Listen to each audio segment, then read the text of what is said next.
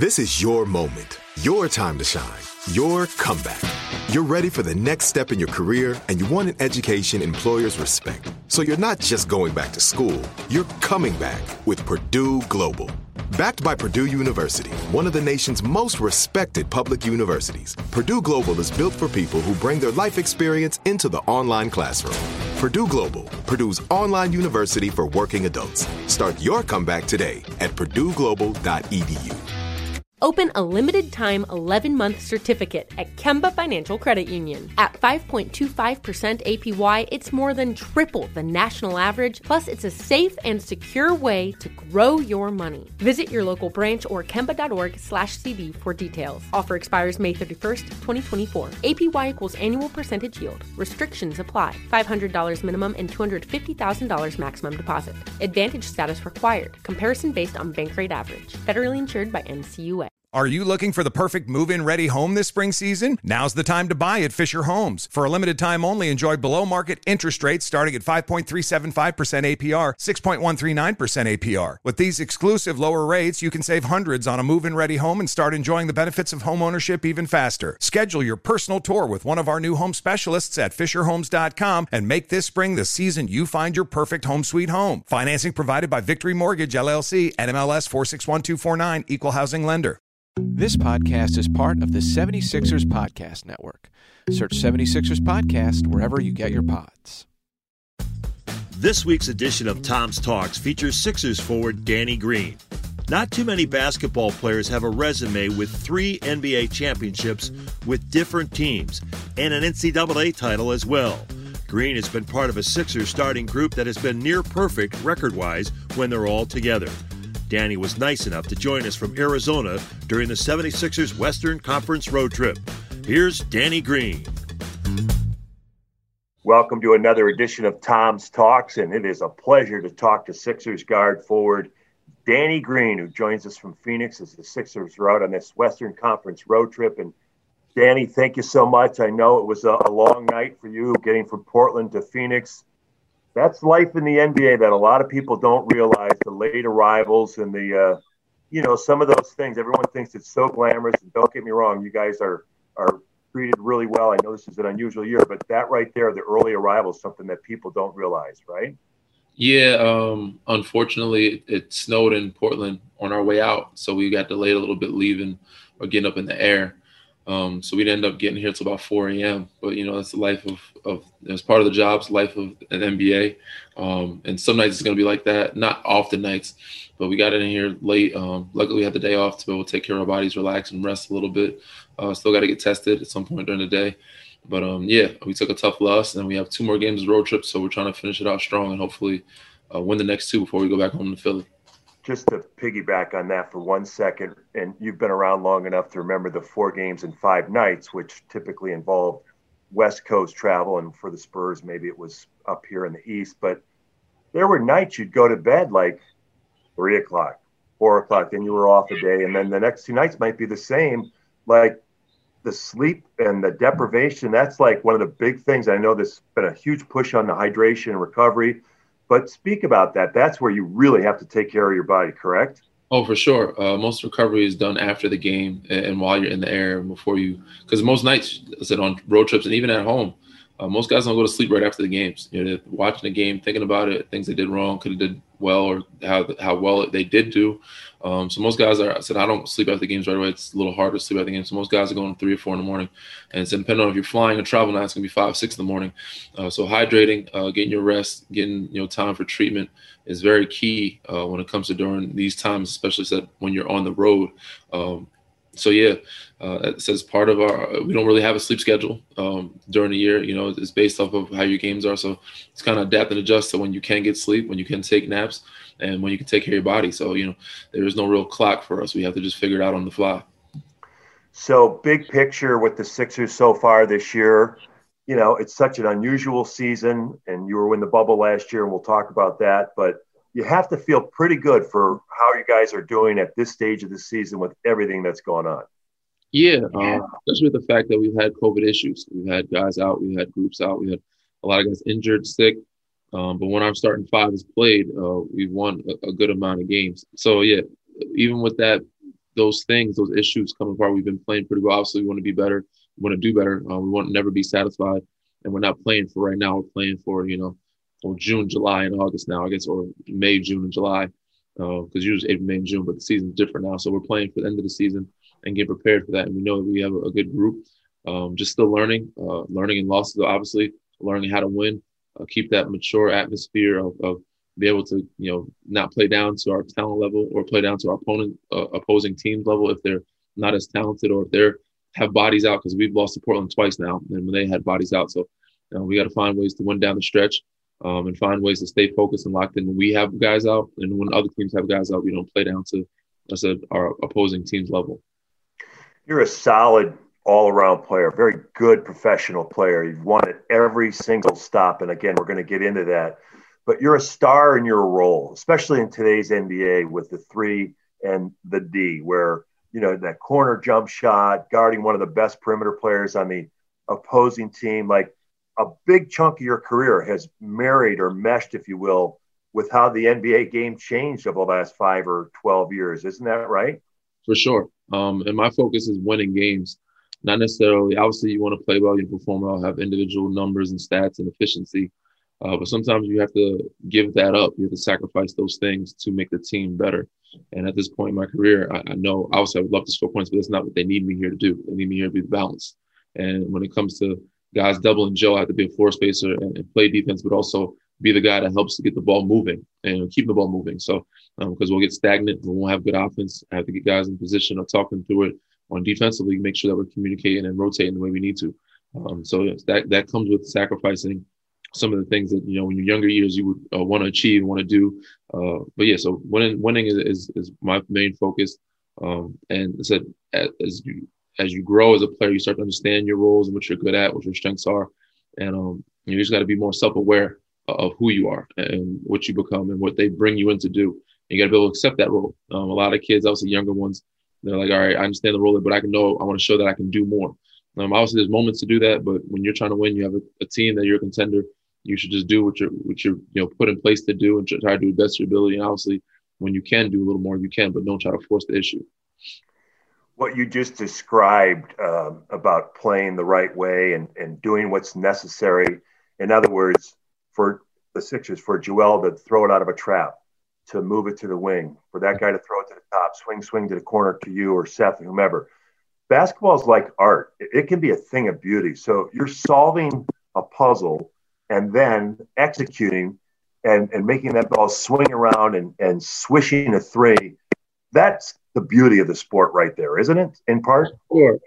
Doc has a term for it. I won't reveal it, but, as coaches, their coach's fantasy type of thing. So when you see the ball movement the way it does and guys making shots and sharing and playing with each other and making the right cuts and making the right passes, making the right play, giving up a good shot for a great shot, it's a coach's dream. So, he enjoys it. We enjoy it. I enjoy it at this point in my career in this level because I don't care about scoring. But as long as we get the best shot for us, a lot of times, 9 times out of 10, you're going to make the shot. You give up a good shot for a greater shot.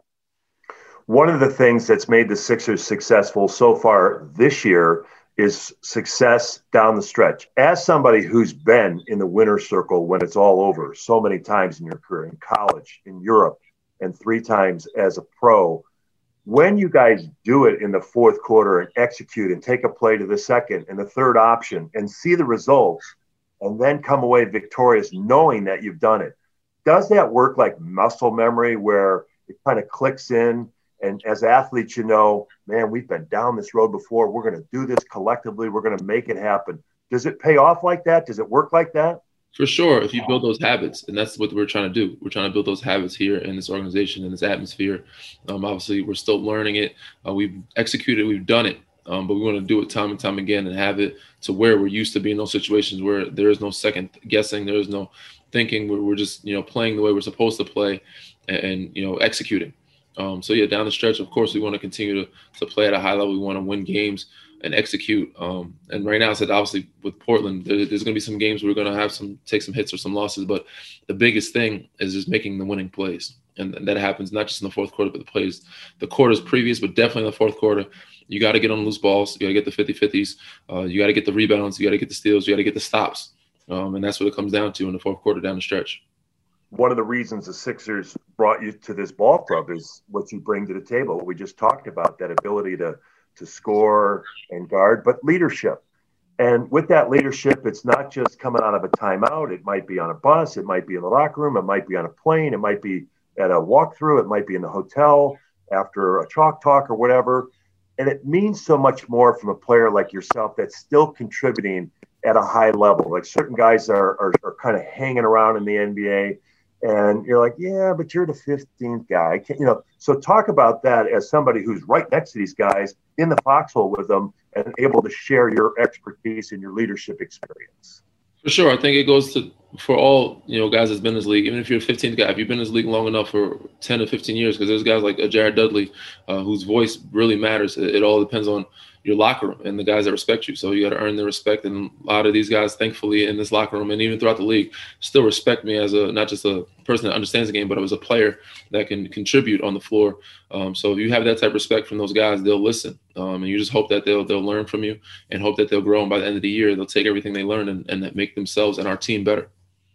So let's go back through your championship pedigree. And the most recent was last summer in August of 2020 in Orlando with the Los Angeles Lakers. They win their 17th championship. You beat Miami in 6 games.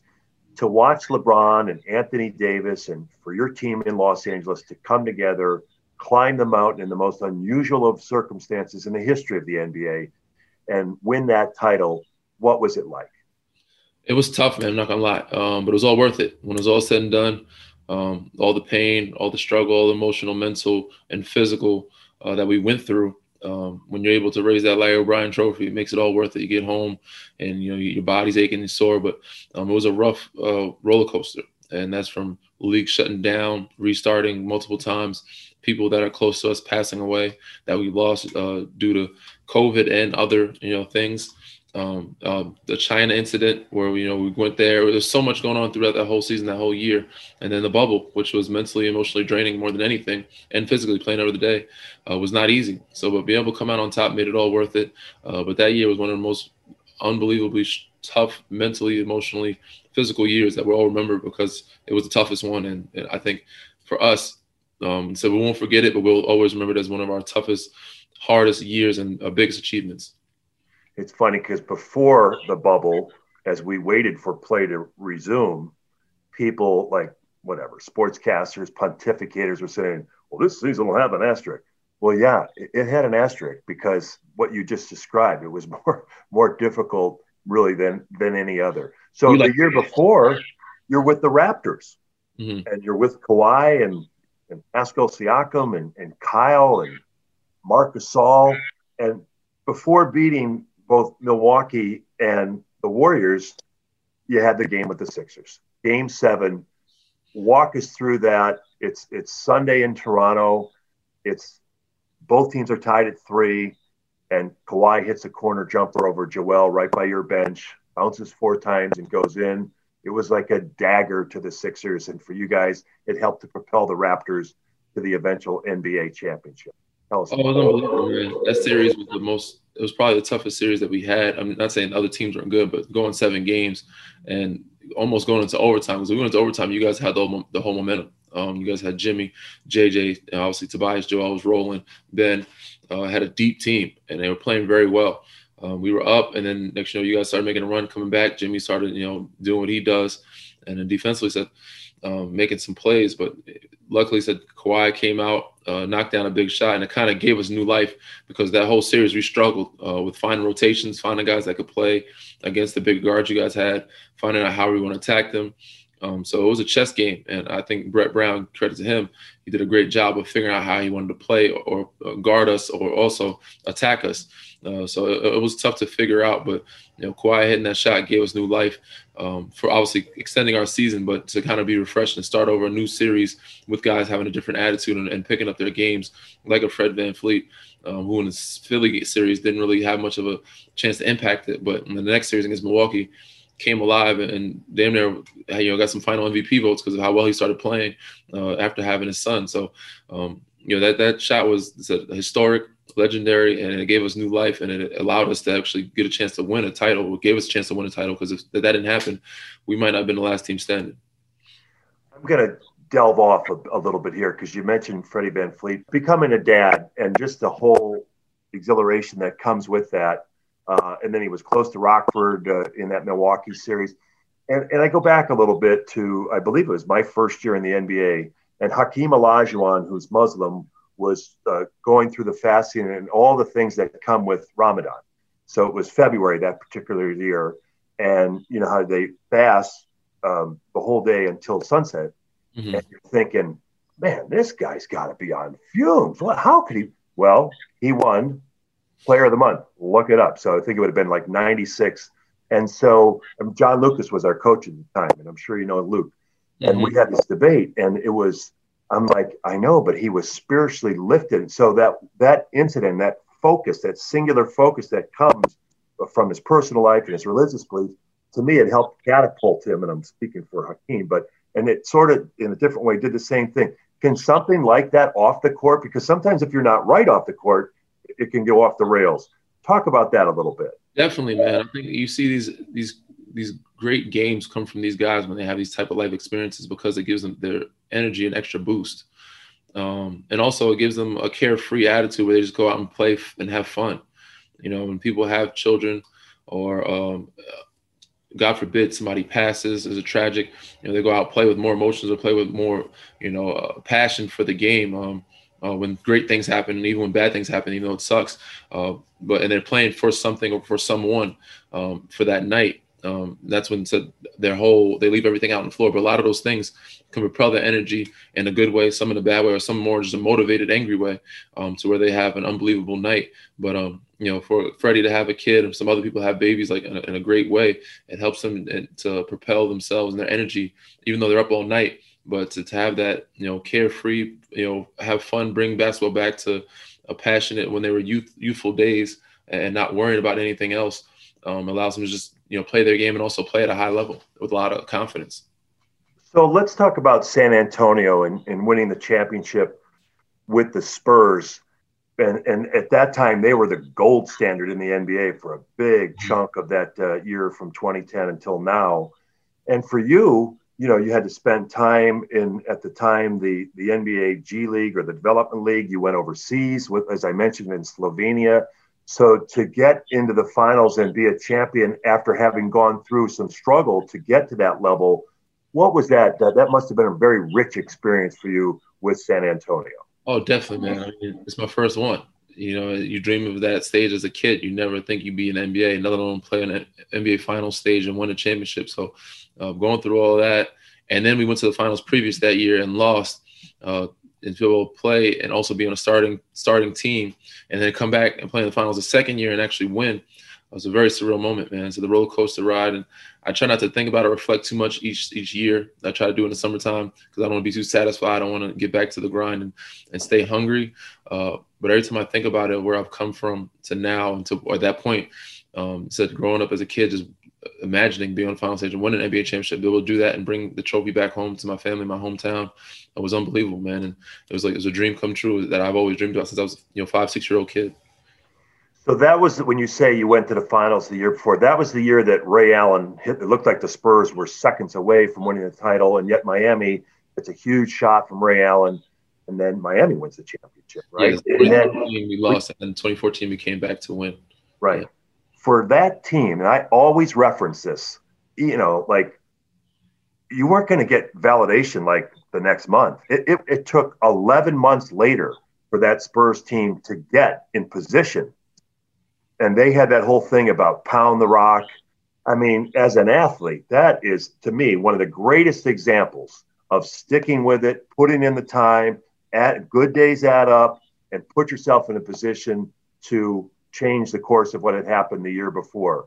That had to be a tremendous learning experience. Oh, for sure, man. And like I said, even now, we're preparing for that time. So that whole year was rough for us. We played with a chip on our shoulder in every game that we played, every team that we played, every possession.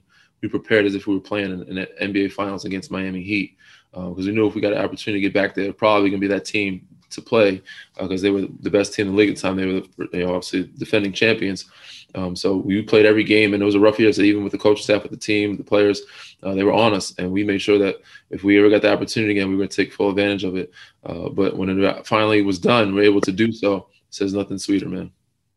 So as I've mentioned a couple of times, in 2011, you were in Europe. You were in Slovenia. Walk us through that experience. For sure. I mean, I was only there during the lockout for about 4 months, so I don't know if they won a championship. They might have won a championship later on.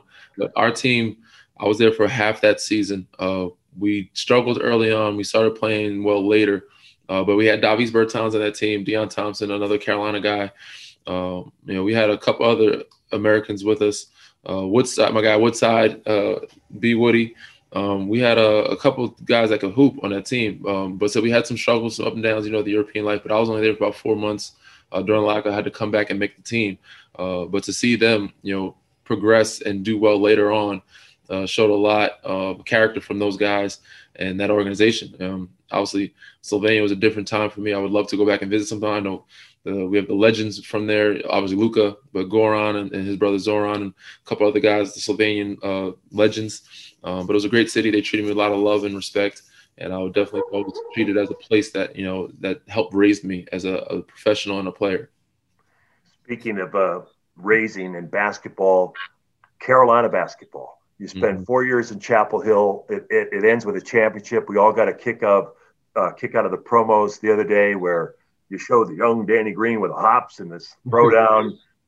Everybody was talking about that just a few days ago. What was that like playing for North Carolina? It was amazing, man. I said it's where I became a man. It's where I grew up. I learned a lot about not just the game, but about life. Coach Williams taught us to do things the right way on and off the court. It's where a young teenage Danny became a grown man, learned how to pay bills, do his own laundry, go to class, take care of his business, be on time, and do the little things. Learn how to save money, financially do things the right way, and sit on the court, learn how to play the game, understand and study the game, and become somewhat of a decent player. So, and work hard. But being in that Chapel Hill bubble area, it's college town. There's a lot of love, nothing but sports and basketball and Carolina sports. So and obviously the rivalries between Duke, which is up the road in Durham, and then Raleigh, NC State, so many schools that we played against. But yeah, being in that Chapel Hill bubble is nothing like it. It was an amazing experience, and I wouldn't change it for the world. And I love going back whenever I get a chance to, and try to show as much love as I can and return the favor as much as I can what they done for me when my time there. We spent a lot of time there when Larry Brown was our coach. We had training camp there. So many times in the Dean Dome, I made sure to go over to Carmichael. As you say, just a special place. And talk about the college experience, because you did delve into that a little bit, but there's so many young players in the NBA that they spent 1 year in college, which is not really a wholly rounded, obviously, college experience. But to be a student athlete and be amongst your peers, and as you say, you gain so much from that you probably wouldn't have if you would have punched your ticket right into the NBA. Yeah, I mean, I couldn't imagine if I went to the NBA at 19, 20 years old. I would have no idea what I would do. I would make so many mistakes, media-wise, financially, on and off the court. Even on the court, I wouldn't know much of the game. I'd be so raw. But the fact I was able to grow up and become an adult and learn those things throughout college, it gave me an advantage and made me more of a polished player, but also a polished person to be able to handle myself when I got NBA money or when I came into the NBA and had to be a professional. So yeah, man, I tip my hat off to those guys that went straight from high school, and those guys only did 1 or 2 years, and be able to adapt and adjust to it so quickly. And obviously younger kids now are way ahead of the game now, being political figures, not just sports figures. They have to be political figures, understand, learn about the communities and everything else, and give back. I couldn't do that at 19, 20 years old. A lot of these guys are doing it between 19 and 23 years old, which said I didn't learn a lot of this. So I got, past 26, 27. They're way ahead of the game now. But I was fortunate enough to have, a good foundation of my, family and friends and my college peers, and to go to school for 4 years to learn so much and to be ahead of the game. So we delve into your media savviness, if that's a phrase, and inside the green room with your friend Harrison Sanford, and you guys have a podcast, and it's starting to get legs and take off. So let's reverse roles a little bit. Like, what's it like hosting a podcast and taking that angle, if you will? It's fun, man. More fun than I expected to be. And it actually blew up more than I expected to be when Harrison pitched it. It was Harrison's idea. I wasn't so enthused about it or so confident about it, especially being in San Antonio. They didn't really care to do media or, care for guys to do off-court branding stuff themselves or talk to the media. It wasn't a big thing for us. Even though I didn't want it to be a media thing. I wanted guys to be able to, come on the show and be themselves and be carefree. And if we want to cut and edit something they don't like, and we'll cut and edit it out. But it's really just us to be able to catch up, learn about a lot of my teammates, a lot of people around me, the cities that I played in, the community. Also to bring light to certain businesses, certain sponsors, certain people. And so have a lot of fun, just be free with it and talk sports and talk what's going on in the world. And it's been a lot of fun so far. I've had and still going and a lot of fun as well. Obviously still have to be professional because I'm still in a certain lane. I can't be doing the same stuff that other guys, retired guys, are doing and having fun with it. But I have a great time kicking it and catching up with guys. Obviously there's still some guests I would love to have on the show and interview. I'm sure there's some guests that people want to hear from. But I have an amazing time learning about my teammates, wherever I'm at, from LA to Philly now to Toronto, to learn so much about them on my podcast than I would, ever think of, just talking to them, because you don't ask those certain questions when you're, just in a locker room all the time. Exactly. That's a pretty good plug right there. But how do people get the podcast? Is it Spotify or where you get your podcast? How would you? It's everywhere, man. You can get it everywhere. I mean, I think we're Green Room Inside on Twitter, Inside Green Room on Instagram. It's on, anywhere you go, Spotify, I think iTunes, you can pretty much search it anywhere, Inside the Green Room, with my co-host Harrison Sanford, myself, Danny Green. So you can find it anywhere. I'm going to close with this because I thought that was a really good point that you just made. There are situations like as teammates or even as media members, and I so appreciate your candidness to do this with us and the interview. But like you say, a lot of these interviews are just, boy, that was a tough fourth quarter, and how are you going to beat Phoenix and whatnot. To be able to sit down and have a conversation, it's rare anymore. And to be able to do that, and even like you say, with teammates, you learn a little bit about maybe how somebody grew up or what helped shape them. It's a great way to know people more than just as athletes or just in a given game situation or pregame chat. Wouldn't you agree? I definitely agree, man. That's how I learned most about my teammates and their backgrounds, their families, where they grew up in, their children, their passions. A lot of guys, what they're thinking about doing after they're done playing or while they're playing, what businesses they're invested in. So many things, man. And a lot of those things you don't get into detail or get into that depth of conversation when you're on a plane, playing cards or on a bench. Most of the stuff you talk about during is basketball. You talk about how to guard a guy, how this guy is doing this in sports. So to dive into their family life on a podcast is amazing and interesting. And I learned a lot. So it makes me also closer and bond with them better as brothers. Well, Danny, as I said, I can't thank you enough. We'll do it again sometime, and when we're back, if you will. And I'm in the red zone, or however you want to say that, and I'm in the yellow zone at the arena. But thank you so much. Best of luck, and we'll talk to you down the road. Thank you so much. I appreciate you. All right. Thank you, Danny. If you like what you're hearing, consider subscribing to the 76ers Podcast Network feed or giving us a follow wherever you get your pods. And if that happens to be on Apple Podcasts, we'd love for you to give us a rating. I'm Tom McGinnis. Talk to you down the road.